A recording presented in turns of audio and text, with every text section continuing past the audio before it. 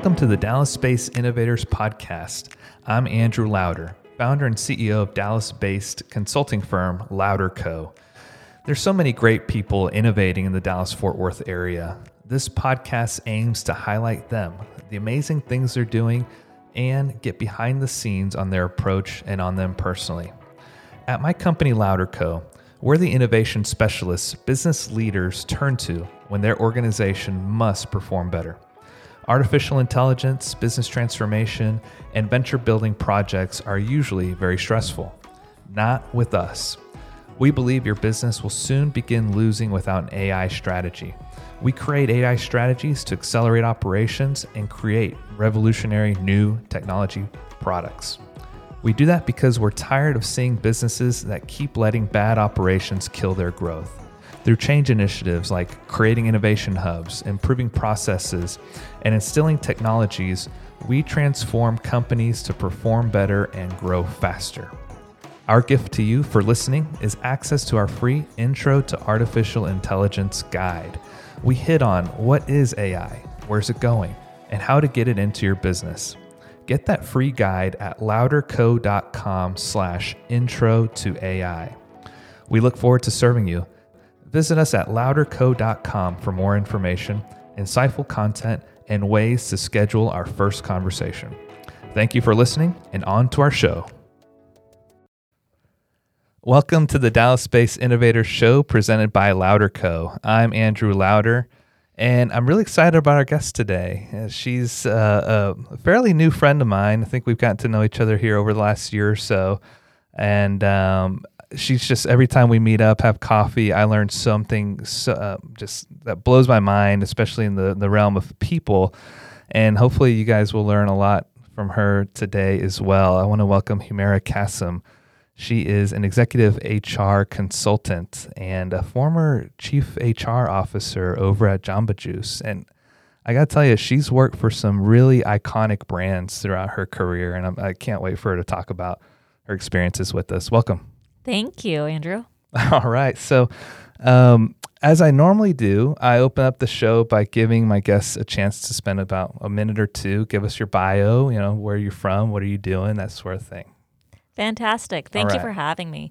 My pleasure. I am excited to be here. I feel blessed to have been on this 24-year HR journey, which started when I was back in school at USC. I totally stumbled into human resources. I was doing my part-time job at the university, and I happened to work in the internship office. And so I would always see the internships come through before we ever posted them.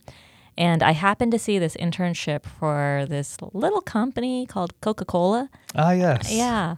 And it was in this department called Human Resources.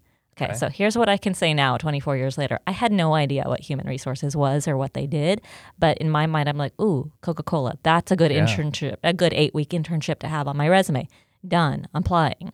I not only got the internship, it turned into my new part-time job over the next 2 years while I was finishing school, and I stayed there for an additional 5 years. They hired me full-time after I graduated from school. So I quickly learned what human resources really was, and I quickly learned that there's a lot of pieces of it that I really enjoy. So I have been blessed. I have gotten to work with great, big, iconic companies, as you talked about, like Coca-Cola and Delta and GE and JCPenney, really building my foundation in human resources, growing with which each of those moves, learning a different skill sets with each of these different industries that I was in, and really building out not only my knowledge and my skills, but building out a great network of resources, learning what parts of it I love and what parts of it I don't. After spending about 7 years with JCPenney, in about 2013, I had the opportunity to do something different with my career and not work for a big, iconic brand, but go to a slightly smaller company. Now, when I say smaller, it's still 7,000 employees, right? Yeah, but it's still a good size. Yeah. So I went to Nation Star Mortgage, now known as Mr. Cooper. It's a mortgage company. And so this is a very different industry for me, and the size of the company was very different. So I'm going from 150,000 employees to 7,000 employees, which in the HR space, employee count is as big as revenue, right? Yeah. And so I suddenly was taking on a much broader, bigger role for a smaller company. And I can pinpoint it, looking backwards, that was a pivotal, really positive move for my career. I spent 3 years there at Nation Star. They went through the transformation of Mr. Cooper at that time. And I got to do something similar again. I got to make another transition into my first chief people officer role. Again, for a smaller company. It was a restaurant holding company called Good Smoke, overseeing 2 barbecue restaurant brands, Dinosaur Barbecue and Jim and Nick's Barbecue. I was there through an acquisition, which was exciting. And at the conclusion of the acquisition, there was no need for the holding company. I then got to go back to one of these very iconic brands and got to be the chief HR officer of Jamba Juice. Right. I spent another couple years at Jamba Juice, where, again, we were acquired successfully. And from there, I kind of took some time. This was about a year ago. And I said, okay, I finished up in October of 2018, and said, okay, I'm going to take November and December off, and I'm going to start my job search in January. One thing led to another. I stumbled into some consulting. It was supposed to be something that I just did part-time while I was looking for another job. Yeah, I remember that. Yeah, and I had an epiphany, right, about 2 months into it. 3 days turned into 2 months and turned into me going, wait a second. I suddenly have the ability to help a small company. They don't need nor can they afford a full-time CHRO, and yet I can come in, help them do an assessment, help them figure out what they need, help get them started and going, and leave, and then move on to the next client. And I told myself I was going to give myself a year to figure out whether I could make a career of this or not. That was last January. It's been a year. All right. And I will tell you, it was probably about September of 2019 where I said, I don't need the year. I've got it. I feel like I'm there. Congratulations. So, thank That's you. so cool. Thank you. So, in my professional life, I feel very blessed to have worked for some great companies, and I've had some great mentors. I will tell you that my husband is the king of the side hustle. He's got a corporate job as well, and has also left his corporate job and is also doing consulting. So we left two steady careers, and both, threw everything, in the air and went to consulting at the same time. So that's been a journey. But I say he's a king of the side hustle because we also have some businesses on the side. We own the Fuzzy's Fuzzy's Taco Shop franchise down in Dallas. And while I don't do very much on a day-to-day basis, that's really his side hustle. I understand what it's like to be a small business owner. And the reason why I bring that up is because I've worked for these big, large, iconic companies, and it's built my foundation. I've worked for public and private companies. I've worked for larger and smaller companies, and I've owned my business. So I think that gives me a unique perspective with my clients. Absolutely. Yeah. Because a lot of the clients that I'm targeting, they are small businesses. And so I know how hard it is. When you're not making a buck, you're using your personal income to fund payroll. I've had to do that. I get it. I get that you're trying to do a lot with a little, and so I think that that's something that's really unique. Absolutely. So that's a little bit about my professional life. In terms of community is a really big part of who I am, who my husband is, who our daughter is. My husband and I met doing volunteer work, and so very cool. So it's a big part of who we are and who we raise our daughter to be. I sit on the board of Plano Symphony Orchestra. I also am on the advisory board of Leadership Prep School in Frisco.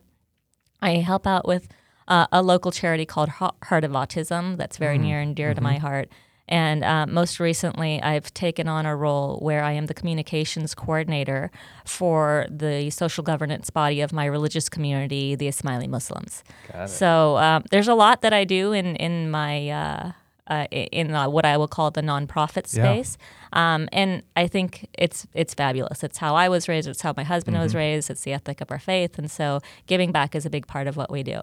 That's very Cool. It's the way we are raising our daughter. My daughter, Zena, is 10 years old. Being her chauffeur is like my third job, by the way.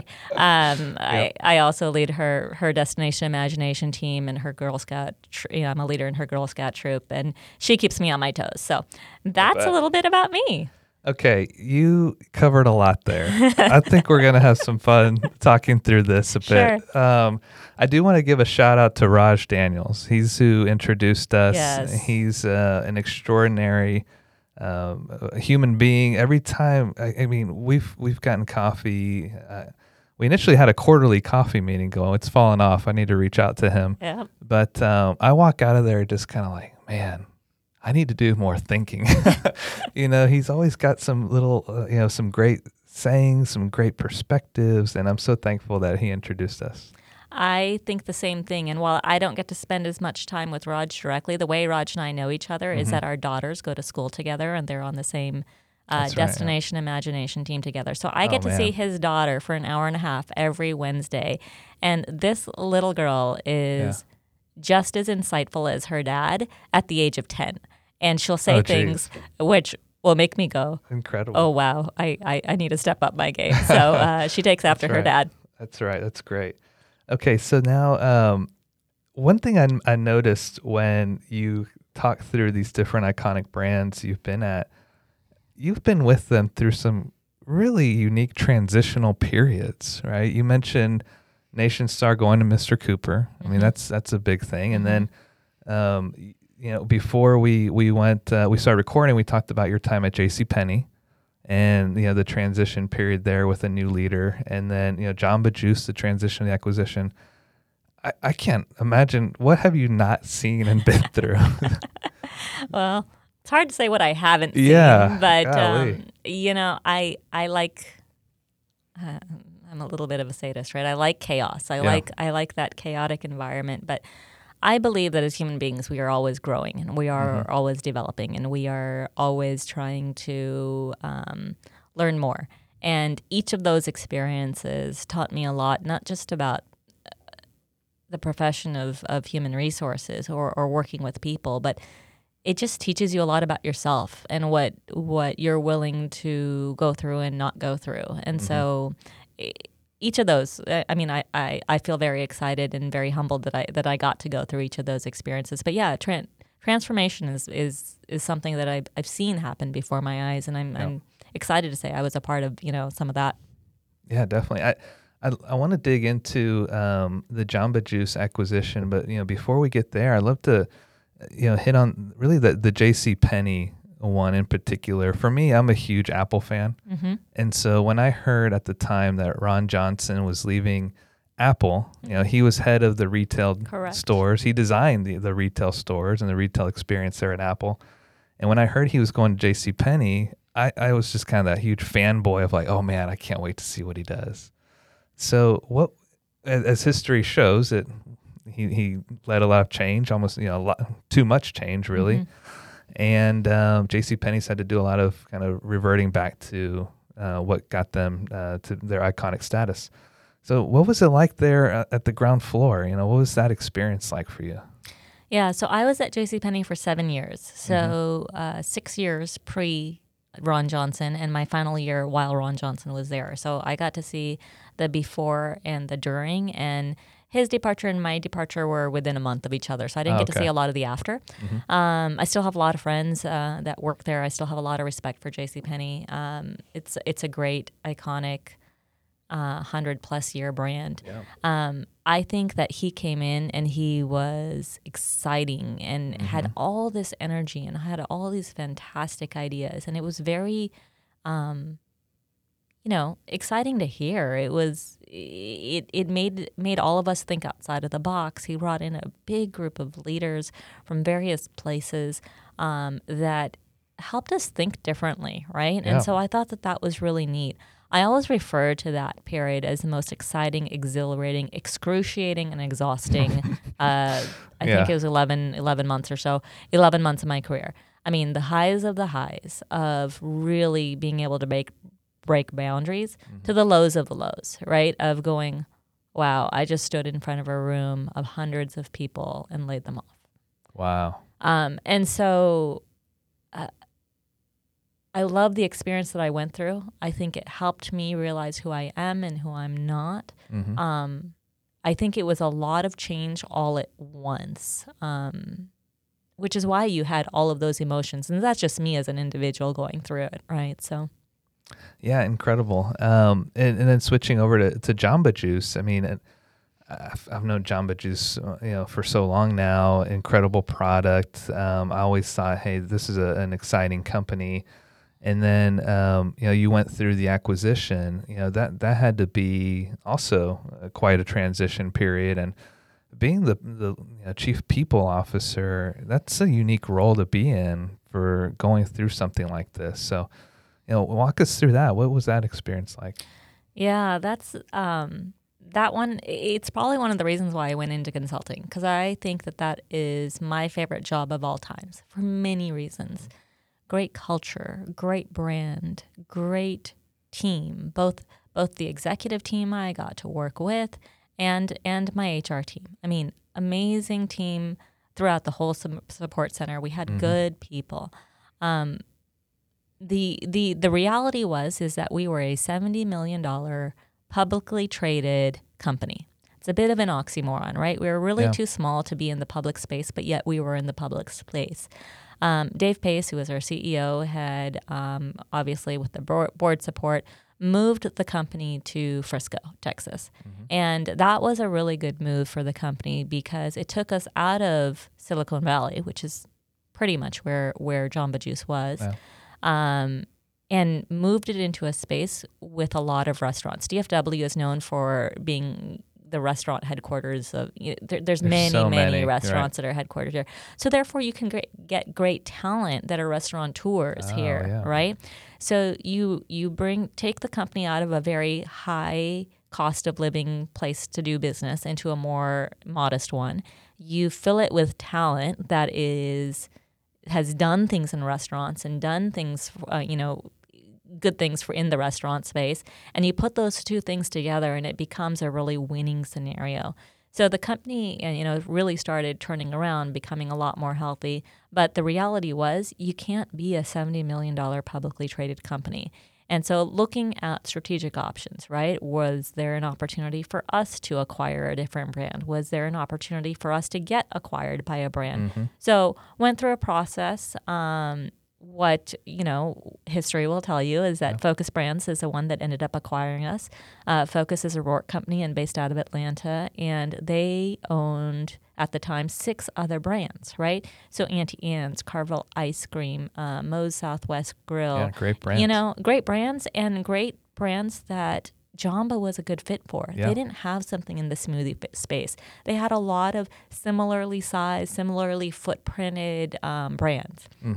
And so suddenly there was a great fit because you could get the whole support center structure that goes across 6 other brands, Jamba being the 7th. And so it was a good fit because the culture was similar, the values were similar, they had some of the same goals. And so they quickly became the front runner and in the end did end up acquiring us. That was a very, I knew it was the right business decision to make. But on a personal level, it was really hard. I cared about, there was about 110 people at the support center, about 1,000 corporate employees altogether, right? And we were asset light metal, so a lot of franchisees. So we had a lot of great relationships and great culture, great communication. And so suddenly we had to stand up in front of this team of employees and said, this is what we believe is the right thing for our company. And so we're entering into this potential acquisition. We'll know in 6 weeks if everything goes through, right? Focus Brands is here to talk to you. And your first question is going to be, what happens to my job? And the answer is, we don't know the answer.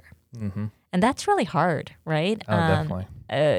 Focus really wanted to take the time during that period to get to know the company before they made any decisions. Were they going to keep the headquarters in Frisco? Were they going to move it to Atlanta?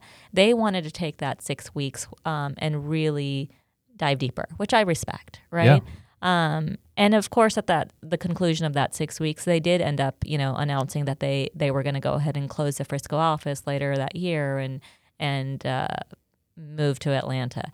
It was a good dialogue between Focus and between the Jamba team, really trying to make sure that our employees were taken care of. Advocating for the employees, even though once the acquisition was complete, really I didn't have any say in the matter, right? It is the reality, but that didn't mean that it stopped us from advocating and saying, here are the things that I think our employees really need. Yeah, yes, we need the severance package, and yes, we need some career placement, and all of those things that you do in situations like that.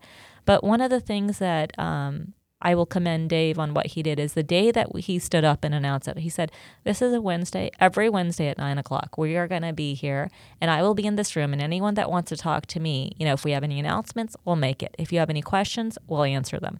If we have nothing to talk about, we'll say good morning to each other and everyone will be on their way. But every Wednesday from now until this acquisition is complete, you have an audience with me. And I think that that was huge. Yeah. It allowed employees to ask anything that they wanted. And no one got penalized, even if the question was, why the hell did you do this to us? Why did you hire me if you were going to? There were some tough questions that were asked. And the reality is that he and the rest of the executive team, we stood shoulder to shoulder and said, here's why, right? Yep. And answer those questions genuinely and authentically. And I will tell you that I think everyone that landed is in a really good place. There's probably 20 to 30 people that either took a job with Focus and is either still in Dallas or has moved to Atlanta. And everyone else has really landed in a good spot.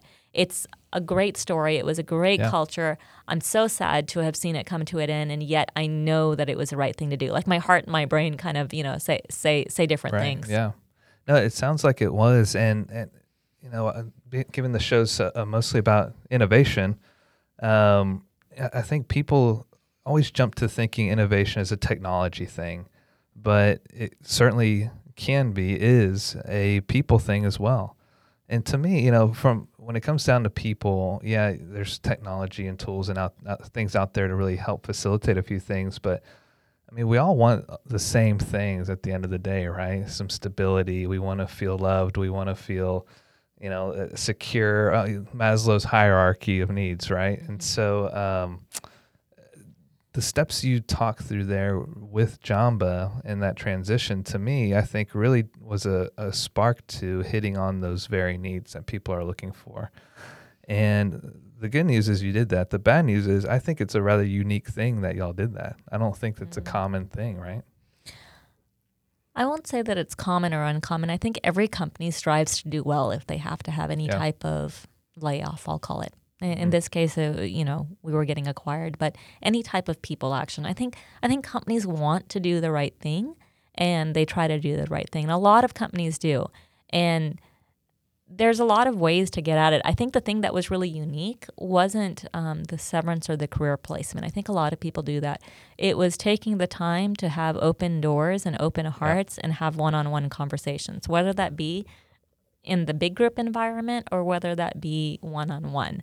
All of us. So whether it was the CEO or the CFO or myself or anybody on the executive team, any leader, doors were open and any conversation was had, whether that was an angry one, a happy one, a WTF one, whatever the case may be. Some of them were very personal. I heard, an employee came and told me that they were expecting when they hadn't told anybody yet, going, oh my God, I can't believe you're doing this to me. And I'm sharing this with you, even though I'm not ready to share this because I need to know what's going to happen to my benefits, right? Yeah, and I'm absolutely. like, great, let's talk through that. So just taking a lot of time to have personal one-on-one conversations.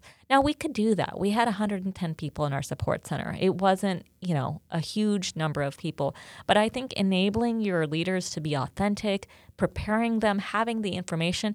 And you know what the hardest part was is we didn't have the answers. Yeah. None of the people on the executive team were going to stay on the exec. We all knew that as soon as the deal went through, we were done. Mm-hmm. And so the hard part is that we didn't have the answers, and yet we had to be there for them and help them get the answers. And so, answering a question like, is my job going to be gone? I didn't have the answer to that. Right.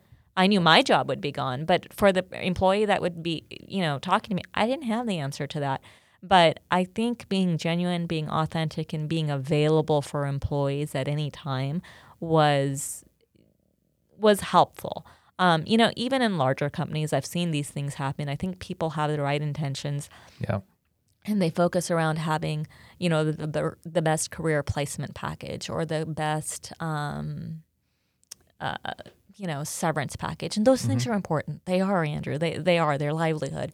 But, we chose to do things a little differently. So instead of, hiring a company and saying, here's your package, go get your career placement, we brought the career placement people in-house and we did some group sessions, nice. Followed by individual. And what that proved to be was a little bit of group therapy too. Because now all these employees were in it together and they could give each other ideas and they could sit there and go, I'm trying to, put together some of my successes. And suddenly they were helping each other like, wait, but you also did X, Y, and Z. You're cutting yourself short. And so it became a little bit of group therapy, even though it wasn't necessarily intended to be that way. We had great partners in Challenger Gray, but in the end, the reality is that we created various forums for them to be able to express their frustration, to talk about their fears, to work through those issues. And I think that made all the difference in the world. No, that's good to hear. And even before we started recording, we were talking about culture. And you've been across these iconic brands. You've been a part of Felt to Breathe, the very cultures at each of these different companies. And I won't put you on the spot and say which one's a good culture, which one's a bad. Don't do that. But what are some key takeaways you've experienced when you look back and you're like, okay, this was a great culture? What would you say they were doing right? I think culture is lived. It can't be the posters on the wall. Right. It can't be the poster of the core values. It has to be living the core values and celebrating the core values. So if your core value is to speak up, even if your point of view is a contrarian point of view, then you have to celebrate that even when that contrarian point of view is something that you personally don't agree with. Leadership has to celebrate the ability to do that. So they have to live it themselves, the leaders. They have to recognize and reward that behavior when they see it. They have to see it played out in what they are doing, right? They can't say that these are our values, this is our culture, and then do something different. Actions speak so much louder than words. And so I think I've seen some companies put things on walls and say, this is all part of our culture, or put something in a handbook, or, and all that's part of it, right? I'm not saying that those things shouldn't be done. They should be. But living it is what's going to really, I think, helps differentiate, and being able to call a spade, and the executive team should be able to call each other out, right? Privately, hopefully, not publicly, but say, when we were together in that meeting with all of us and you said X, Y, Z, I don't think you were living our values, or I don't think you were setting the right example, or I think you came across rough and you isolated so-and-so. And if they can't have that dialogue with each other, then they're not going to be having it with their employees, and their employees aren't going to be having it with them, and then that culture isn't going to be transparent. That's a great point. And relating to the core values, a lot of it has to do with hiring people that fit those core values, that are already living those, right? And then determining what do you do with those that are currently here that perhaps aren't living the core values, right? What have you seen some of these companies do, or what have you done to maybe perhaps lead some type of transformation in culture, or even just upholding a strong culture that you've already been a part of? Core values are important, and I think there's always going to be, right? I mean, such is human nature. There's always going to be some people that perhaps don't fit it, or have evolved, or whatever the case may be. Yeah. First of all, I just think that when you're going through your hiring process, that needs to be somehow a part of it, whether you're calling it core values or whether you're talking, blatantly about the culture.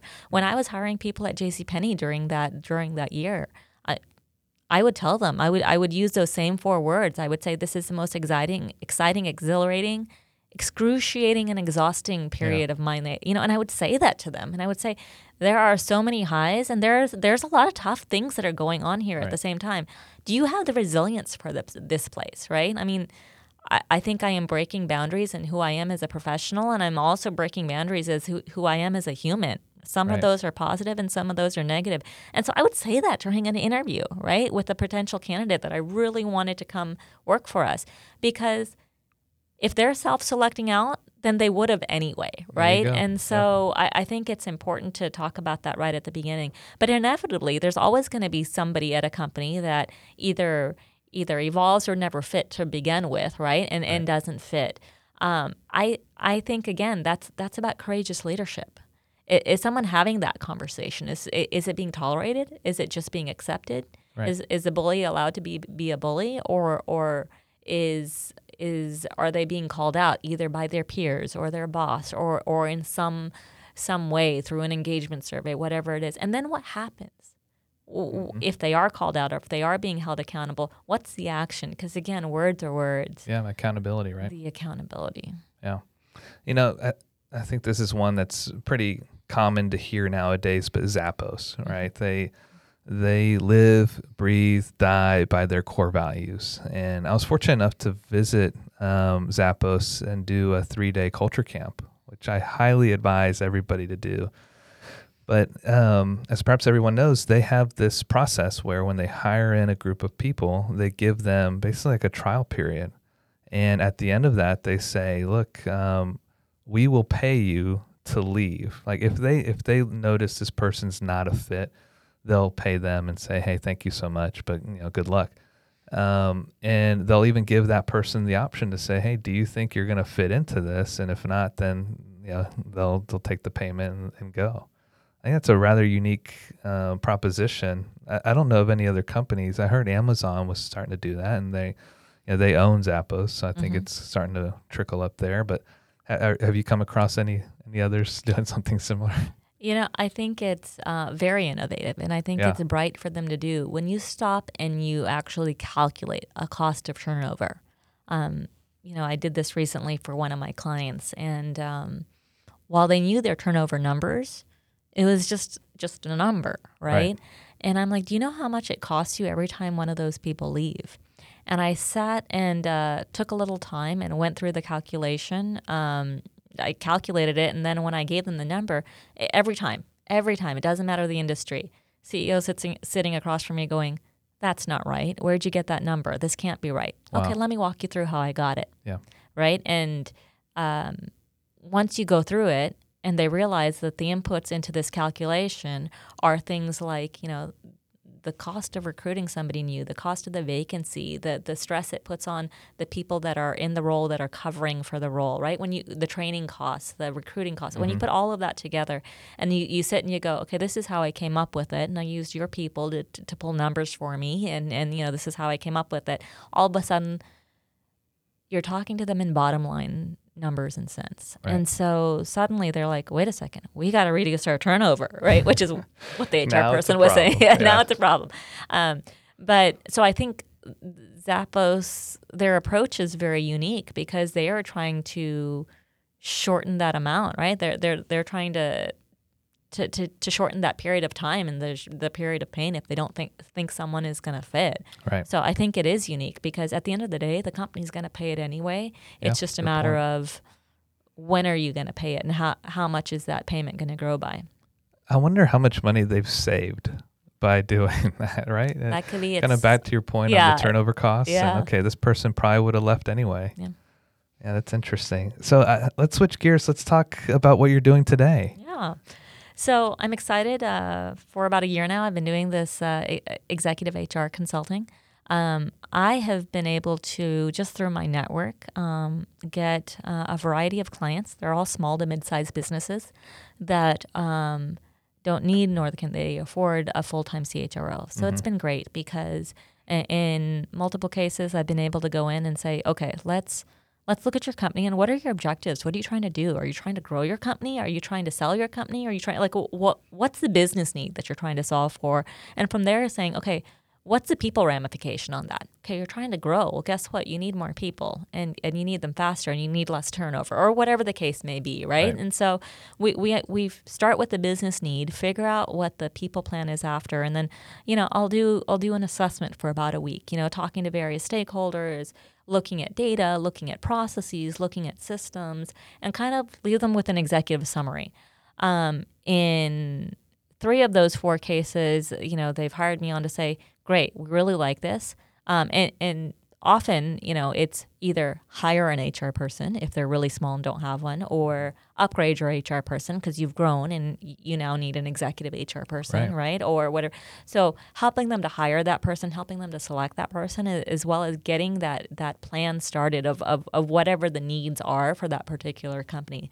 So in some cases, they've been around talent acquisition, and reducing turnover. In other cases, they've been more around process and procedure and policy and handbooks, things like that. Yep. In other cases, it's been a lot more about benefit strategy, right? The company was spending a lot of money on benefits that the employees weren't appreciating. So how do we revamp it? How do we do something where the company is really getting credit for everything that it's doing?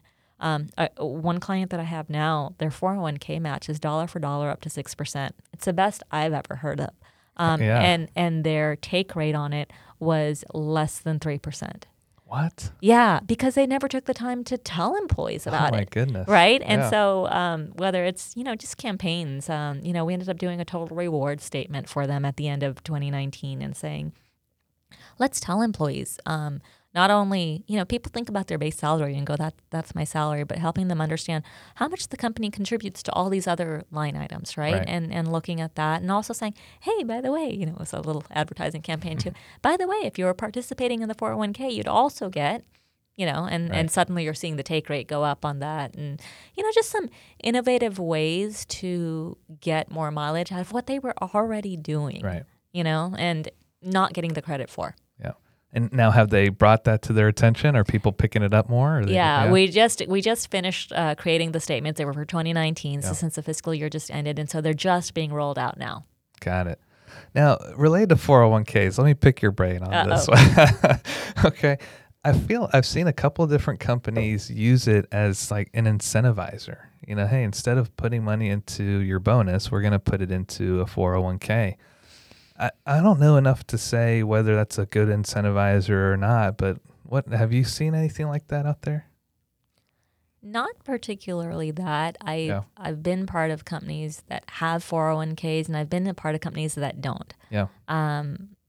One company, I will tell you, we had a 401k, and the match was so bad that I'm not even going to. I can't even say which company. Yeah, so it's a bit insulting. It was a bit low, insulting, Wow. because it was so low. However, the bonus structure was solid, and so you look at various components of pay, but I haven't seen it being used in lieu of a bonus program. I think that's something unique. I have a hard time with that because in one way it's very positive because you're deferring taxes, and hopefully by the time you pay the taxes, right, you're in a lower tax bracket, right, by putting it in their 401k. But in another way, you're not giving the employee the choice. Right. If you give them the bonus, yes, it's taxed higher at a higher rate right now, but it's their money and they can choose what to do with it when. Right. Yeah. Good point. A little more flexibility. Yeah, a little more flexibility. So again, I think the motivations behind the root cause of why are you doing this? If you're doing it, can you give the employee the option? Mm-hmm. You get the same amount of money. You either get it in a bonus or you get it in a 401. You can do things in different ways, but helping the employees have some choice is also something I really advocate for. Yeah, that's cool. You hit on a couple of things I had not considered before, so that's good to hear. Appreciate that. In terms of, you mentioned some of these client challenges they're facing, what have you seen as just kind of like I don't know if it's a common trend, or what are some of the biggest challenges you think that your client base is facing today? I think we've all heard it, right? I mean, unemployment is at an all-time low. Yeah. The boomers are retiring. There's less people in the workforce. Yeah, I can only take over so much, right? As you would talk about. So I think there's a war on talent, right? I think it is absolutely an employee's market. I think that, it's interesting to me coming from the restaurant industry and owning restaurants, right? While these might be minimum wage jobs, for example, a dishwasher job, right? Whether it be in my restaurant or in some of the restaurants I've been associated with, the number of people that you will say, come in for an interview so we can talk to you, and the number of people that just won't show up Interesting. is astounding. And it depends, based off of, which company you're talking about and all that. But it's astounding because they have so much choice. Yep. They can say, well, I know that they're paying minimum wage, but they're paying a quarter over minimum wage and it's for the same job, or it's for, it is absolutely an employee's market when it comes to jobs right now. And so I would say that's the common denominator. Out of I've had 7 clients in 2019, and out of the 7, that's probably the biggest common denominator is the war on talent in one shape or form. No, that's good. So, personally speaking, for Louder Co., as I'm growing it out, I've got job posts out there, and I have people applying, and I reach out and say, "Hey, we want to interview you. We're interested," and hey, I'm interested too, and so. I must take this assumption that, hey, you applied for this job, you're interested and you want it, but there's certainly a couple of different camps that happen somewhat naturally. There's certainly some that are excited, anxious, taking all the right steps. They're confirming appointments, they're following up with thank yous, and they're excited. And then there's others that are just ghosting. Are you seeing that? Is that kind of what you're talking about? Yes. Yeah. Oh, geez. Just yesterday, I had 3 candidates set up for phone interview for a position that I'm helping a current client fill. And the one that I was most excited about, the one with the best resume, the best background, we do some pre-employment assessments and things like that. And so highest assessment scores, the one I was most no-showed on her phone screen. Wow. And here I am going, can you talk tomorrow? Did we miss it? Did I get the time wrong? And no, nothing. Silence. Interesting. Yeah, I've been through that too, and I'm like, okay, well, now am I falling into that trap of like trying to beg somebody to work? And it's just such a weird environment we live in, and I know so many companies are facing it, and I think it's also because of that you're seeing wages go up as well. Mm-hmm. And so now perhaps you're paying more for less quality talent, and it's just this trickle-down effect that I think is impacting so many businesses right now. Yeah, I think it's one of the reasons why I get very focused on hiring the right people from the get-go. Yeah. And making sure they're engaged so that you can ultimately retain them if they are producing well and they're the right employee, right? Because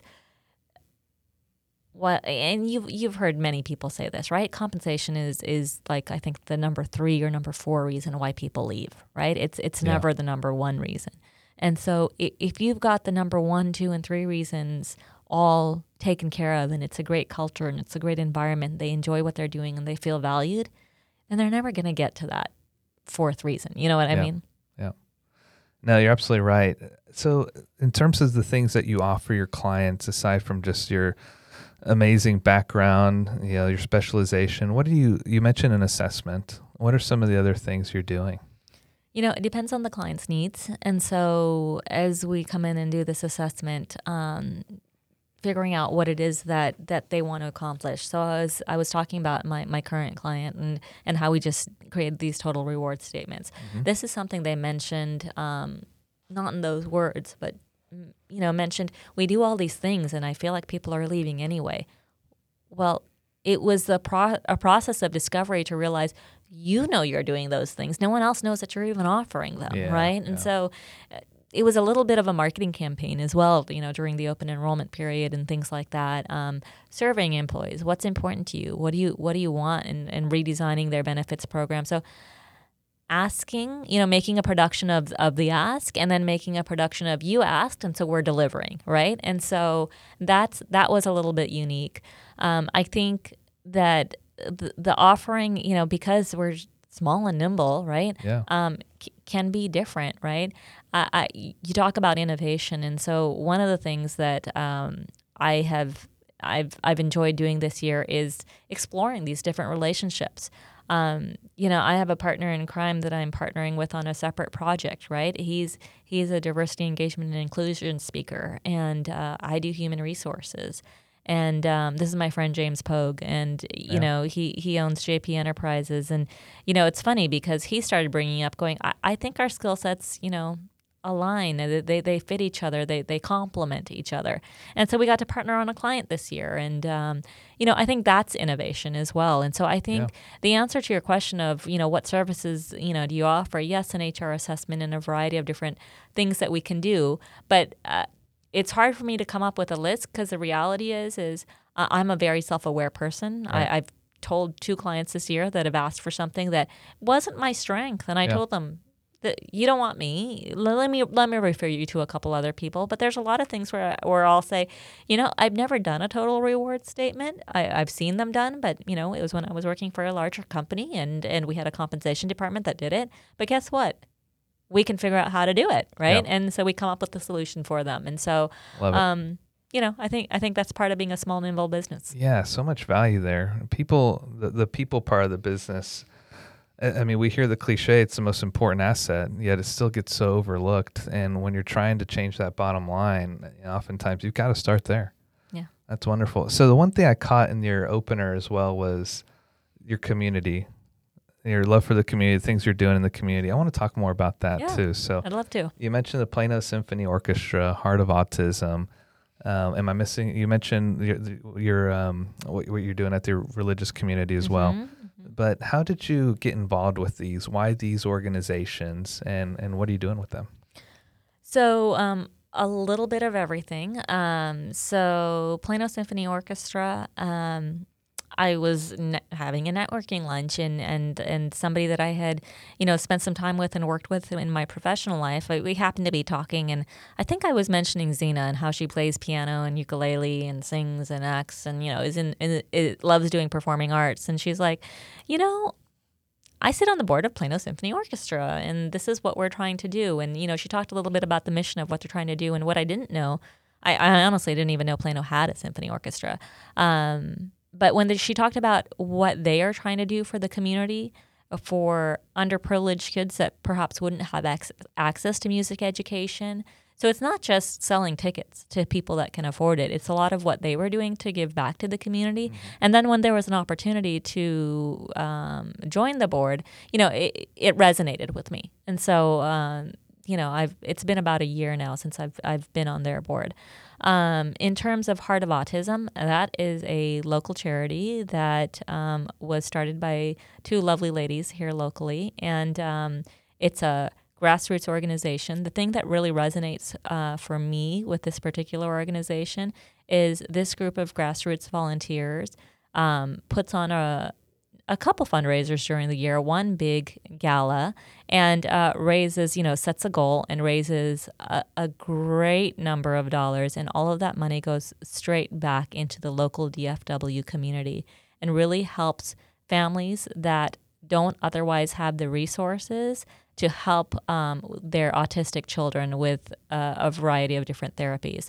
And so it's very practical. It's very real. It's not a high administrative cost. I really look at that when I look at nonprofits that I like to volunteer with, because when they're paying a lot of overhead costs out of the monies that they raise, right, that's a bit of a detractor for me. That was one of the most attractive things. It's very real. It's very touching. And so I spent a lot of time with them in 2019 helping them get ready for their gala. So it's been fun. The work I do with the Aga Khan Council for the Ismaili Muslim community, I call it my unpaid full-time job. I'm the communications coordinator for the Central Region, and so we do a lot of outreach events with other governmental, non-governmental agencies, academia, arts and culture, to really help contribute to civil society. So when I talk to, communities are really a big part of who I am and what I do. It's because I've been raised in this community. Yeah. We've always been encouraged to live our faith. Living our faith is not just doing for yourself and for your family. It's doing for others. So whether it be the tremendous hours of volunteer work that the community does, or just the sense of giving back, it's how I was raised. It's how I raised my daughter, and it's because I was raised in this community. Oh, that's beautiful. Now, I love talking the community side of things. I think it's a window into some of the different things people care about. And I've always believed utilizing our skill set, our talents to helping these nonprofits can go such a long way. it's not just about spending the half a day or a day doing, I don't know, a clothing drive. Yes, those things are important, but to be able to just utilize your talents to increase the capacity to do good at these other organizations, I think is absolutely vital, something I live by as well. But how about we enter the lightning round? Oh boy, here we go. We usually, these usually could be some quicker answers, Sure. or we can go a little deeper into certain things, but we'll kind of see how it goes. So, what do you wish you had known when you started your career? Don't sweat the small stuff. I think I cared too much about, people that didn't like me. I cared too much about feedback that I got, that whether it was good or not, or I took it too seriously. I as you grow in your career, you realize, it's about the bigger picture. Feedback is great, and you need to take it and learn from it and move on from it. I love it. That's good. Sometimes I think I still sweat the small stuff a little too much. Who or what would you say has influenced you the most? Oh my gosh. I have so many mentors in my life that I could list, and I'd be afraid to list them because I would inevitably leave one out. Sure. But I think there's a lot of people and places that influence. I will tell you, one of my biggest influencers is actually my 10-year-old daughter. When I say don't sweat the small stuff, it's I'll tell you one quick story. So she was born super duper early, and I know that your wife is expecting. So not trying to scare you, but she was born 3 months early. So she's always been in a hurry in her life, including how she entered the world.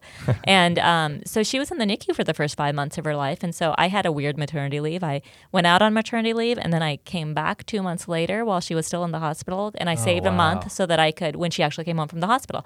So in that period that I was back at JCPenney, by the way, JCPenney was an awesome company and rallied around me when I was this weird employee that was in and out. And so they were wonderful. Mm-hmm. But during that period that I was back, I remember sitting in a business meeting, and someone was like, "Oh, can you believe this department did this to us, or they expect this turnaround, or they, whatever it was." Mm-hmm. It was something that, everyone was up in arms over. And I was like, okay, well, we need to move, and, we just need to deal with it. And they're like, "Why aren't you pissed off? You would normally be pissed off about this. Why aren't you pissed off?" I'm like, because you know what? It just means that we're having a bad day. At the end of the day, what does JCPenney do? We sell socks and underwear. So we're going to sell less socks and underwear today. That's the reality. When one of those nurses that are taking care of my daughter have a bad day, they've lost a baby that day. Perspective. Yeah. Perspective is what she teaches me every day. So from the time she was born to now, it's all about perspective. And now I try to reiterate that back to her when she's stressing out over a spelling test. But I think she grounds me. And so that's why I say that she influences me. That's so beautiful. I wish there were little things. I don't need a big life scare, but just if my iPhone could remind me every now and then, hey, have a little perspective. Mm-hmm. Don't sweat the small stuff. These little tips, I think, would be highly valuable. Would you actually read them and internalize them, though? If it was a tip that came through on your iPhone? If it were maybe every other week or something, probably. But if it were every day, I'd be like, okay, shut up. I'm sure somebody will make an app for that. There you go. Life-changing ideas floating around here. Okay, are you learning anything in particular right now? I feel like I'm constantly learning. Yeah. My daughter was trying to explain to me the other day what a visco is. I still can't figure that out exactly. So I'm trying to learn is what I would say. Google this one. Okay, so are you reading any books right now? Yeah. I'm always reading a variety of books. Some just for fun, some for professional learning. Currently, I'm reading How to Raise an Adult. Okay. Again, I think the most important thing I'll ever do in this life is to hopefully raise a kind, generous, compassionate young lady. And so any help I can get along the way is welcome. Definitely. I'm going to have to check that one out. Any podcasts or anything you're listening to right now? There's one that got recommended to me that I'm just about to start that I'm excited about just through my friend that was telling me about it. It's Ed Milet. So I haven't started it yet, so I can't speak too much of it, but that's going to be my next one. All right. Next time we talk, I'll check up on it, see how you're doing. Are you a morning person or night person? Actually, I'm a morning person, and anyone that knew me before I had my kid would be shocked at that. It transformed after I had a kid. That's interesting. I've heard some people on the show say they're both. They're just, No. I don't know how you could do that. What about any routines you've set for yourself? Life hacks, anything? I really, I'm the queen of multitasking. And so with my new consulting business, I feel like I'm always in the car, whether I'm going to a client or doing nonprofit work or a prospective client or whatever the case is. So I'm in the car a lot. And so my car time is super productive, whether I'm taking phone calls, whether I'm listening to, I try to listen to some NPR every morning just to get caught up on local and national politics, whether it's listening to an Audible book, whether, my car time is super productive time. No, that's good to hear. What about introversion or extroversion? Where do you fall there? It's a hard question because my husband is the uber extrovert. And so comparatively, I look like the introvert. I think at the end of the day, the definition comes down to where do you get your energy from? And I do get my energy from other people, right? So I am an extrovert, but I appreciate my downtime and I appreciate my quiet time and need I'm with you there. Yeah. Last one. What do you look forward to the most each weekend? My weekends are slammed. They are not quiet and relaxing, just between my nonprofit work and chauffeuring Zena around to her million events. But I really just look forward to, there's always inevitably some time in there that we're spending time together as a family, either with other families or just doing something fun. And so just that quality family time. That's great. So Humera, you have successfully made it through the lightning round. Woohoo! Congratulations. Thank you. Do I win a prize? Not this time. Okay. Maybe another time. No problem. But okay, so what's it? How does a customer get a hold of you? Somebody that wants to talk to you about their people.